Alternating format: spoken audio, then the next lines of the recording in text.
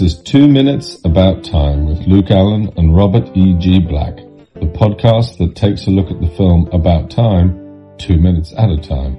I am Richard Curtis, and I hope you enjoy it. And if you don't, well, you can just travel back in time 2 minutes and listen to something else. I'm one of your hosts, Luke Allen. I'm joined, as always, with my co-host, Robert E.G. Black. Hello, hello. And with our special guest for this week, Rhys Ord. Hello. How are you? So, Rhys, are you able to introduce yourself to our listeners? My name's Rhys, and I'm a media student. And well, that's really all. That's all that's special about me, really. I'm just a, I'm just a media student. Nothing special. Just as hundreds of thousands already. I mean, I guess the interesting thing is we both met on the set for an upcoming film. Yeah, we met. It was HUD, Legend Reborn, and was it? We were moving mats or something. Yeah, like wooden things, I think, first. We There's moved a lot of mats, and made tea and coffee, and and a lot of tea and coffee. I think that was, how many tea bags would you say in the hundreds?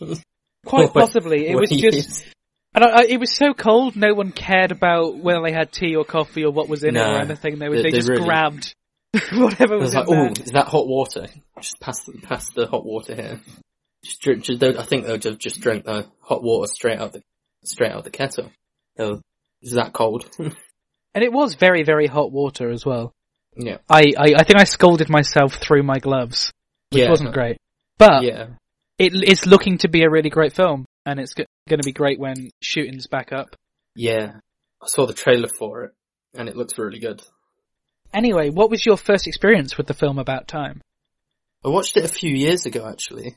I watched it a few years ago with my mum, because I'm pretty sure we watched it on Netflix, but I watched it again last night. Yeah, it's not there now. But it's on Amazon, so it probably was on Netflix when I first watched it.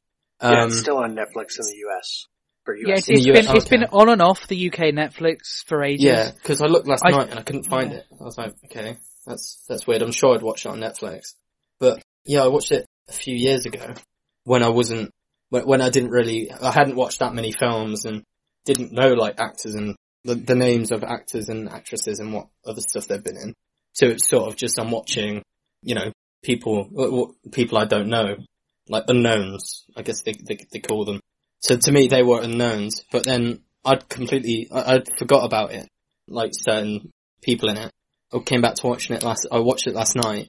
I was like, oh, she's in it, and oh, he's in it. They're from this, that, and the other. I was like, quite shocking actually, realizing. A lot of these people weren't famous either when the film came out. So this was literally a few months before Margot Robbie did Wolf of Wall Street. Donald Gleason, I don't think had done many. Robert, what year was Ex Machina? It was after this. After this, yeah. A lot of his more leading roles seem to have been after this.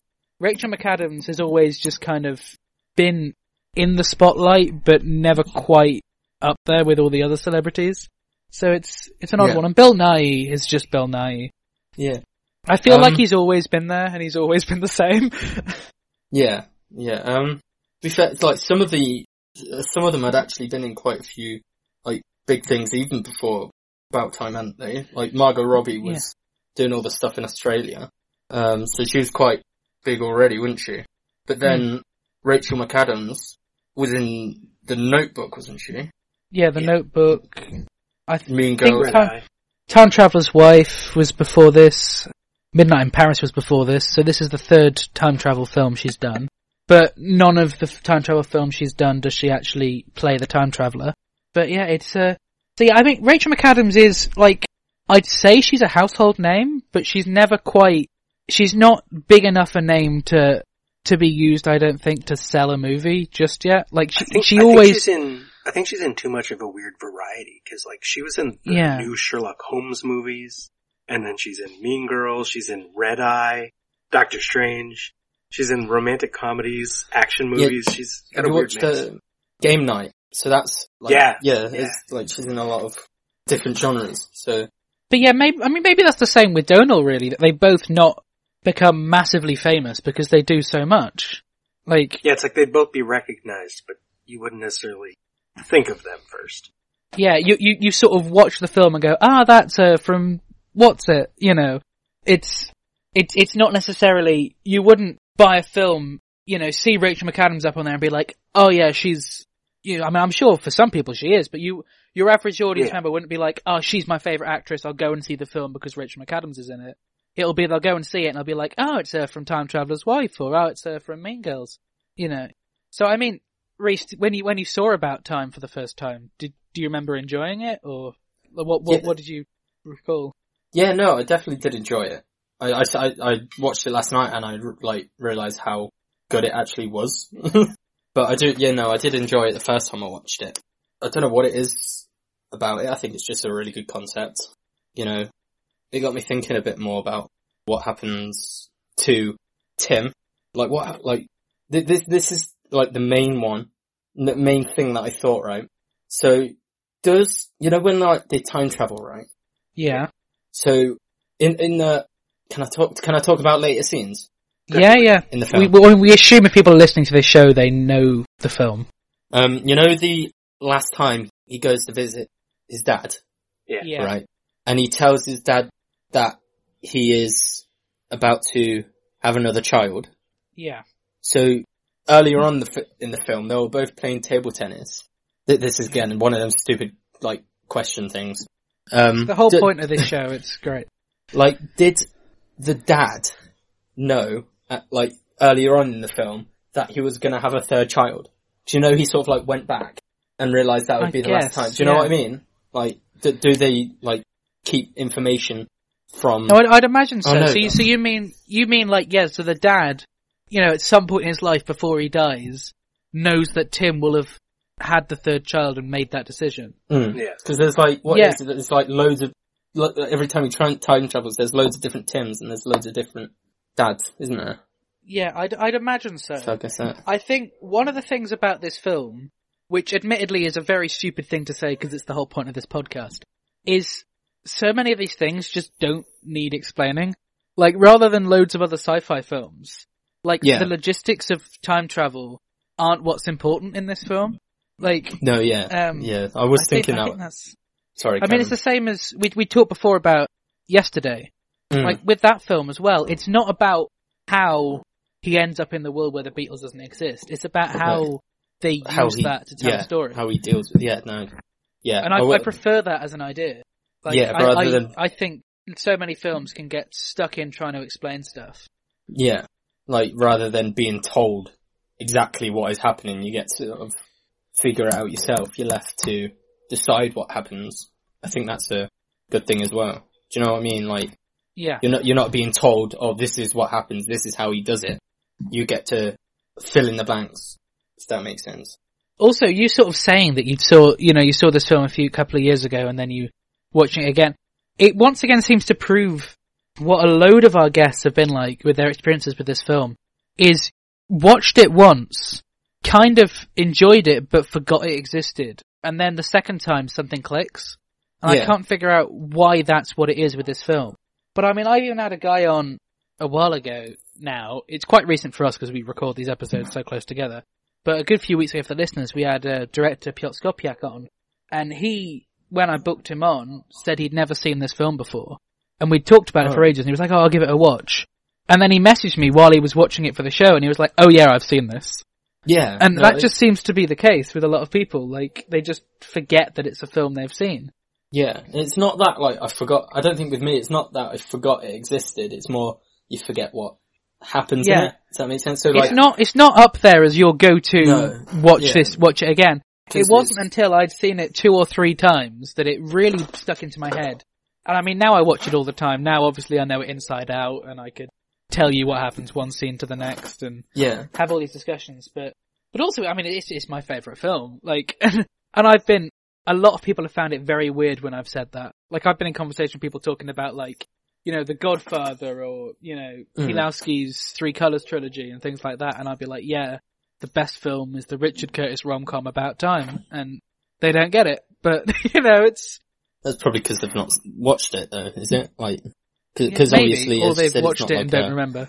As you said, with your other guest, that he said he hadn't watched it, but then realised that he had, kind of thing. Maybe that's sort of that's what happens with a lot of other people, I guess. It's just one of them films where you watch it, but you don't realise you've watched it. So you don't take in the name of the film or really absorb it the first time you watch it, I guess. Yeah, I think it takes two viewings to really appreciate it. But it's quite hard to tell someone to watch a film twice. I was struggling enough to tell some people to watch this film once. But I mean, so to look into minute 61, which is the first of the 2 minutes we're looking at today, it opens with Tim talking to Charlotte and saying, so lovely to see you, Charlotte. What a night. Total joy. But I've got to get back because there's something really important that I have to do right now. And once again, this sort of begs the question, which we discussed a little bit last week, Robert, as to, does he only propose to Mary because he's ashamed that he went so close to having an affair? I think that's part of it, yeah. It's also just, whether it's shame or not, it's definitely a reminder, like having this temptation makes him realize that the other thing is more important. So, it could be slightly good, slightly bad, but I think the effect is the same, as he realizes that he wants Mary more. Because I mean, my appreciation for Margot Robbie in this film, but this whole sequence, it just doesn't feel like Tim. It feels so weird. And it doesn't do much to the rest of the film other than that he decides to propose to her. Yeah. And I just feel like it's a very risky move to have this guy who literally in 10 minutes time we're going to see get married. Well, we also don't, as I said last week, we don't get voiceover in this scene. So we don't know what he's thinking. So I think, because he's not telling us. So I think it's like he realizes how much he actually loves Mary, I think he realizes, this is, that Charlotte isn't the person that I want to be with, kind of thing, he just, obviously that's what the scene is, but I think it was that, the events that happened leading to that, like him going on I guess you can call it a date, he goes out to eat with her. Yeah. I think, I think she sees it as a date and he doesn't. Yeah. Like he realizes that, Charlotte isn't, the one for him and realizes that he wants to be with Mary. I think I just repeated myself. But yeah. I mean, so I guess this begs the question as well. Now that Charlotte likes him, at the start of the film, Tim says, all the time travel in the world can't make someone fall in love with you. Yeah. What if some of the time travel he did actually made Charlotte now fall in love with him? I wouldn't say she's in love with him. No, I think it's... No, fair enough. It doesn't seem like she wants anything more than, like, a one-night stand, I guess. Realizes what she's we don't know. Because we don't know enough about her inner life, and in this we don't get his inner thoughts, so that's the last time you see Charlotte, isn't it? It's sort of just, after that scene, it's like, okay, well, it's as if she never existed, or something. Yeah, I would have liked to have seen her at the wedding, or something. Like, just a small return of Charlotte, because, I don't know, it feels, even though Margot Robbie wasn't really famous other than being in Neighbours and stuff, it feels like it's a cameo more than anything. We get 2 5-minute scenes with her, and that's it. And I don't know, I just feel like there could have been more for her character in this. Yeah, I was kind of waiting. To see Charlotte meet Mary. You know, at the end they had that little montage thing about what each character, what's happening to each character. I was expecting to see something about Charlotte. So see what's happened with Charlotte, where she is, I guess. Like if she was with her, girlfriend, if that was like really a thing. Do you know what I mean? Like, well, I assume Tim doesn't know. That makes sense. It's a voiceover, isn't it? So it's what, it's what he... Yeah, because we're sort of looking at this as though, and also as a way to almost cover up any of the flaws in this film. We can look at it as Tim telling us the story how he remembers it. So when we first see Charlotte, she's over-sexualized, she's not got much personality because that's how young Tim first perceived her. Yeah. That now when he's older, she's got more personality, and I kind of feel like, it's Tim telling us a story because it covers, 9 years, and we've got montages of things where normally a film wouldn't give you such a montage, but actually nothing worthwhile happens, so why would we see that? We're only seeing what Tim wants to tell us. Yeah, I was going to say, like, there is a lot of time, as you said, it was 9 years, that there's a lot that you don't see happening. We're only seeing what Tim wants us to see. Like, obviously there would have been, like, the good times, bad times, but a lot of the time we only see the good. Do you know what I mean? Like, we're only seeing the good parts. Like Tim's telling us. Or the horribly embarrassing parts. So, Either way, only the things that would really stick into Tim's mind. Yeah, it also sort of makes you wonder how much he actually time travels. Because in the film, he does it a fair amount, but not, like, loads. Do you know what I mean? Right. Like, if he uses the time travel, it's... almost only for the benefit of others. Yeah.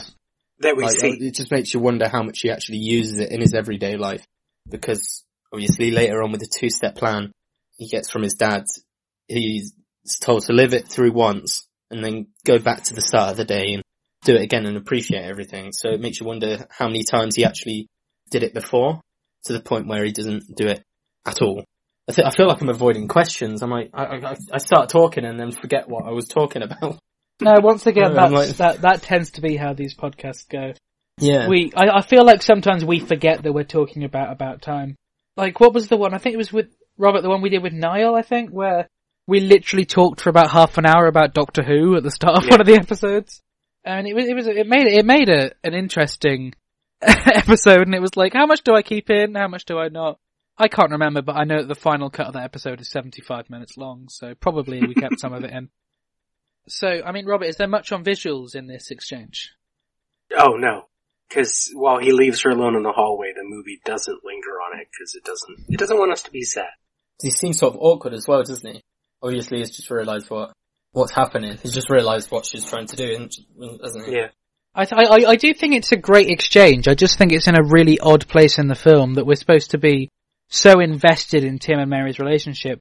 But it does a good job that in these scenes, I sort of forget that Mary exists. Yeah.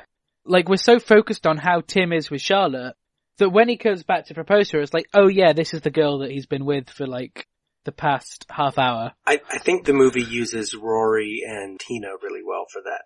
Because Rory coming back amuses us, and then Tim getting awkward because of Tina distracts us, and so yeah, we lose focus. As Tim supposedly did as well, you know. Yeah. Like he goes to dinner with her, maybe just to be nice, but then it keeps going, they have a good time, and she gets him to walk her back to her place. Yeah, and we've talked a lot about how great Rory is. I don't think we get much of him this week. We have a little bit. And he's just, I wish we had more of Rory. Yeah. So Rory's probably maybe my favourite character. Just saying. I don't know why. I think it's just the weird ones are the best ones. Yeah. Because we've got, I mean, my favourite character is the dad, played by Bill Nighy. But that's just, I think that's sort of a go-to answer. But in terms of characters that I genuinely get excited whenever they're on screen, Rory, Uncle Desmond, and Kit Kat, like, they're the weird ones. You know that there's something funny that's going to happen. I think and they manage to each be weird in different ways as well. Mm-hmm. Yep. Yeah, I guess like, this is probably weird to say, but it's got like, the weird ones, I guess, kind of fit with relatability. Yeah. So all the other characters, like Tim and Mary, them fall in love, it seems quite unrealistic, doesn't it? Like, you look at it and like, oh, well, this wouldn't happen in real life. But then you see the uncle and Rory and that, and Kit Kat, and it sort of maybe brings you back to like reality and like relatability maybe, like, you know, everyone has their sort of weird sides.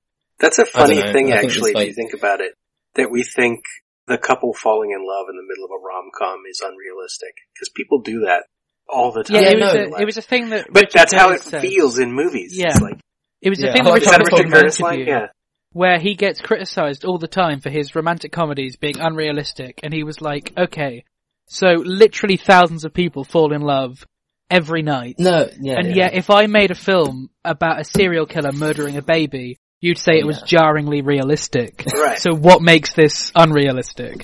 I think what it but is... But then also, what Reese is saying is right, is that the weirdos draw us in. Because everyone feels awkward. Yeah, because what I'm saying, I guess I a wrong choice of words. It's not like unrealistic, but to a lot of people it is, if that makes sense. Yeah, I see that. You don't relate to that kind of, you know, falling in love kind of thing. Do you know what I mean? I like how we're talking about realism and it's about time travel, but... Well. Yeah, as I've literally said on the show before, this is the most realistic film about time travel. Like, the way that it makes it so weird and so odd, simple. The way he travels in time.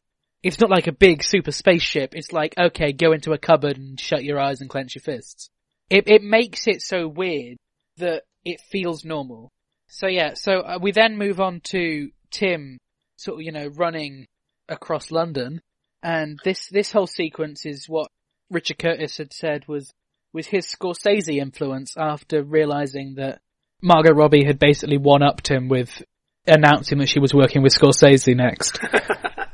So, Robert, you being one for locations. Yeah. This is actually South Bank Center, which is like 2 blocks from the National Theater, so it's still the same area. And then the bridge he goes across is the Golden Jubilee Bridges, which is also right there. Is it the correct route towards Mary's flat? Yes, because she lives, on the other side of the river. Yeah. It's maybe not the fastest way, because you can running you could get a subway station right there. But this movie uses the wrong stations, because then he is at Maida Vale Station again. You see him coming up the stairs, which is the same station where we had the montage earlier. Yeah, it is a bit weird with that stuff, but also stations are a heck of a lot of hassle as well in London. So I could imagine that sometimes running can feel more beneficial. Because it is kind of weird in London. Like, I get why, and obviously they are really worthwhile, all the subway stations being so close to each other. But I always find it quite funny whenever I'm walking in London, and you literally walk 2 minutes out of one station and there's the next one. Mm-hmm. Yep. Yeah.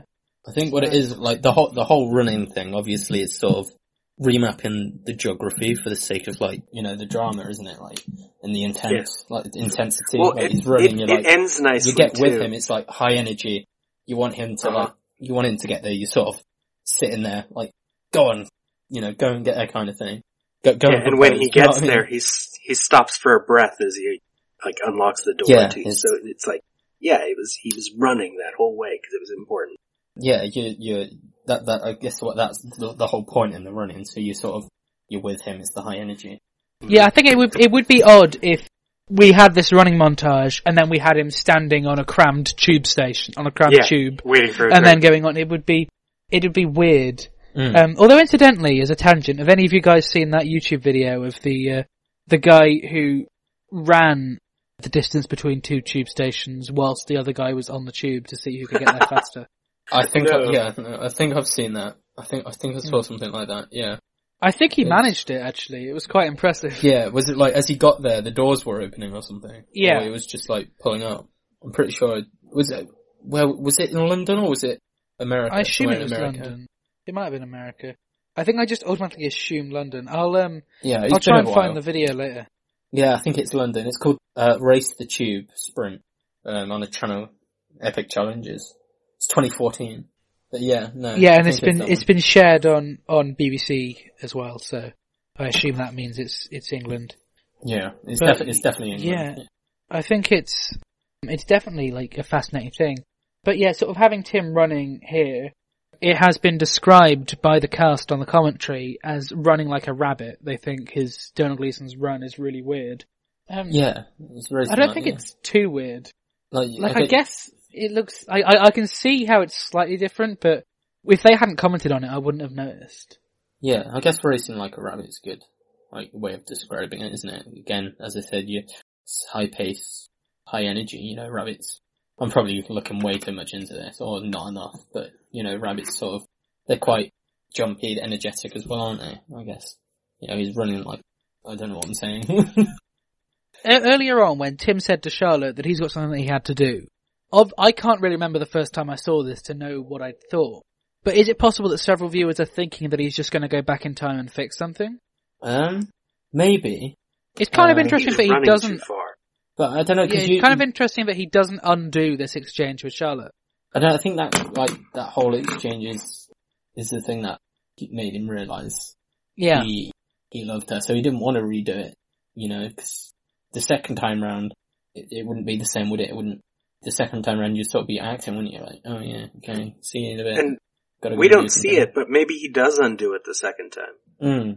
Yeah, maybe. Again, that goes back to the whole, like, how many times did he actually do it kind of thing that I was saying a minute ago. Like, we don't actually see, to have time to get to convince the band to come over. We'll get to that, but get all the artwork and buy champagne.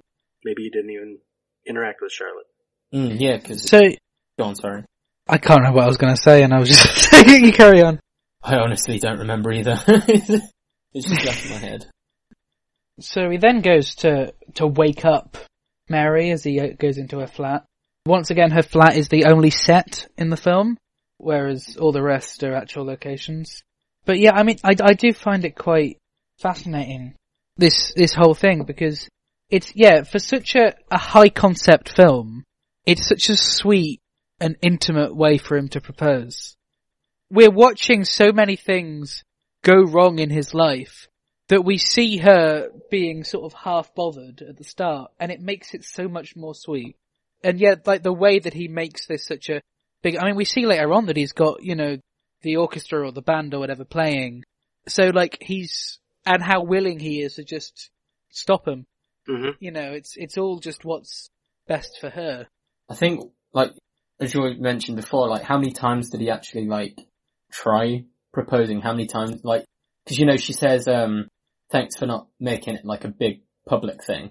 Mm-hmm. Right?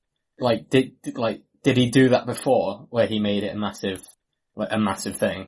Like, public, with loads of people around before, and realised that, I know, like, in the final one he uses a lot of people, but I guess they're not, like, you know, you can't see them. It's not a big public spectacle, because they're not all there watching, no. Yeah.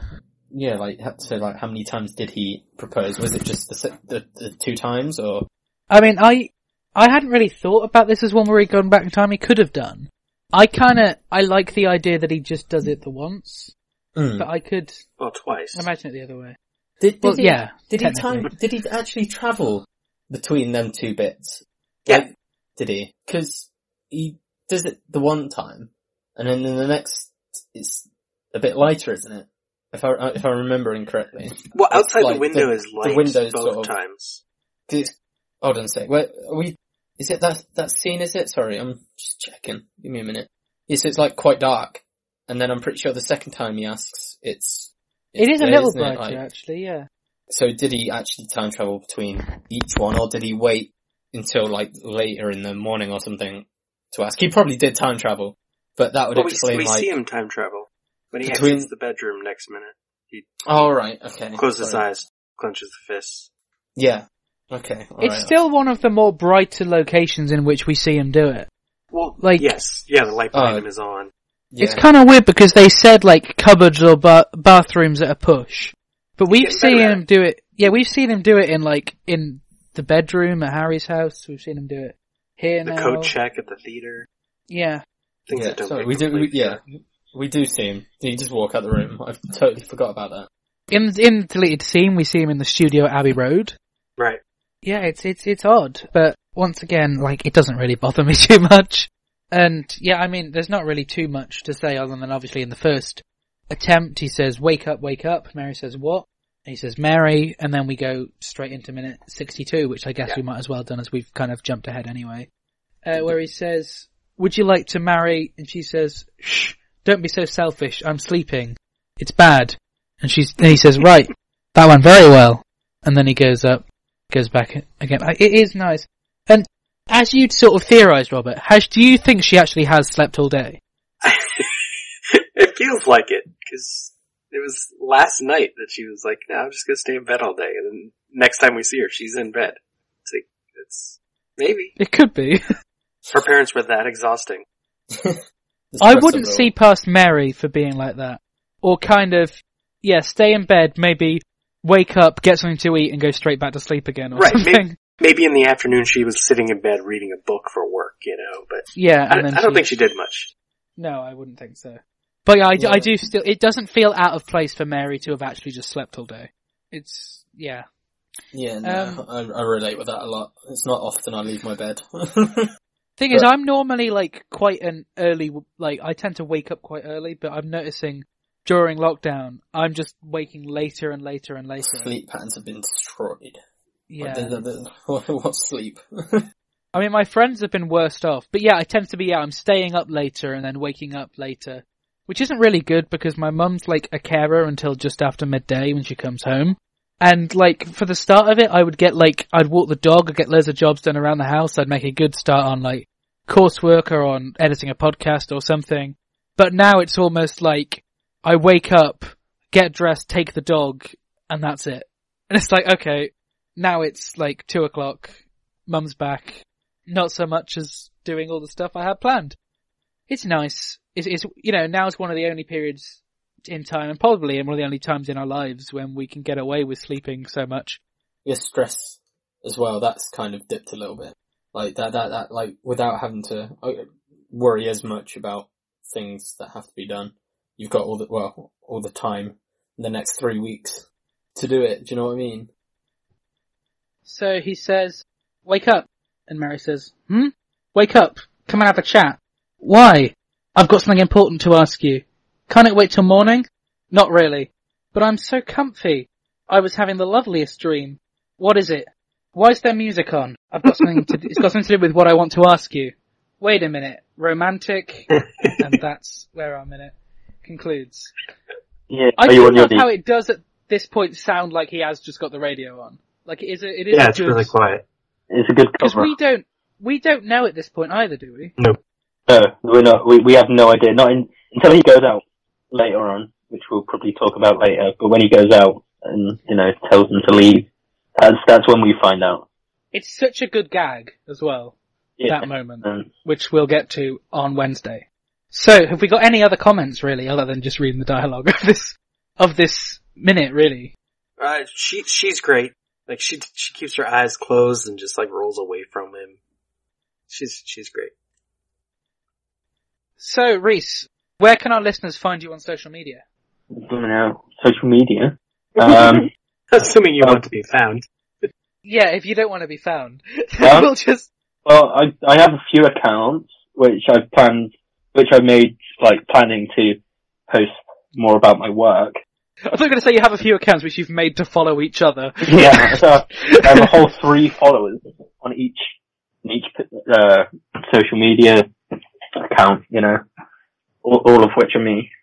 I've not posted on them for a while, but I'm planning to post as I'm doing some more stuff. I have some really weird names. Not weird names.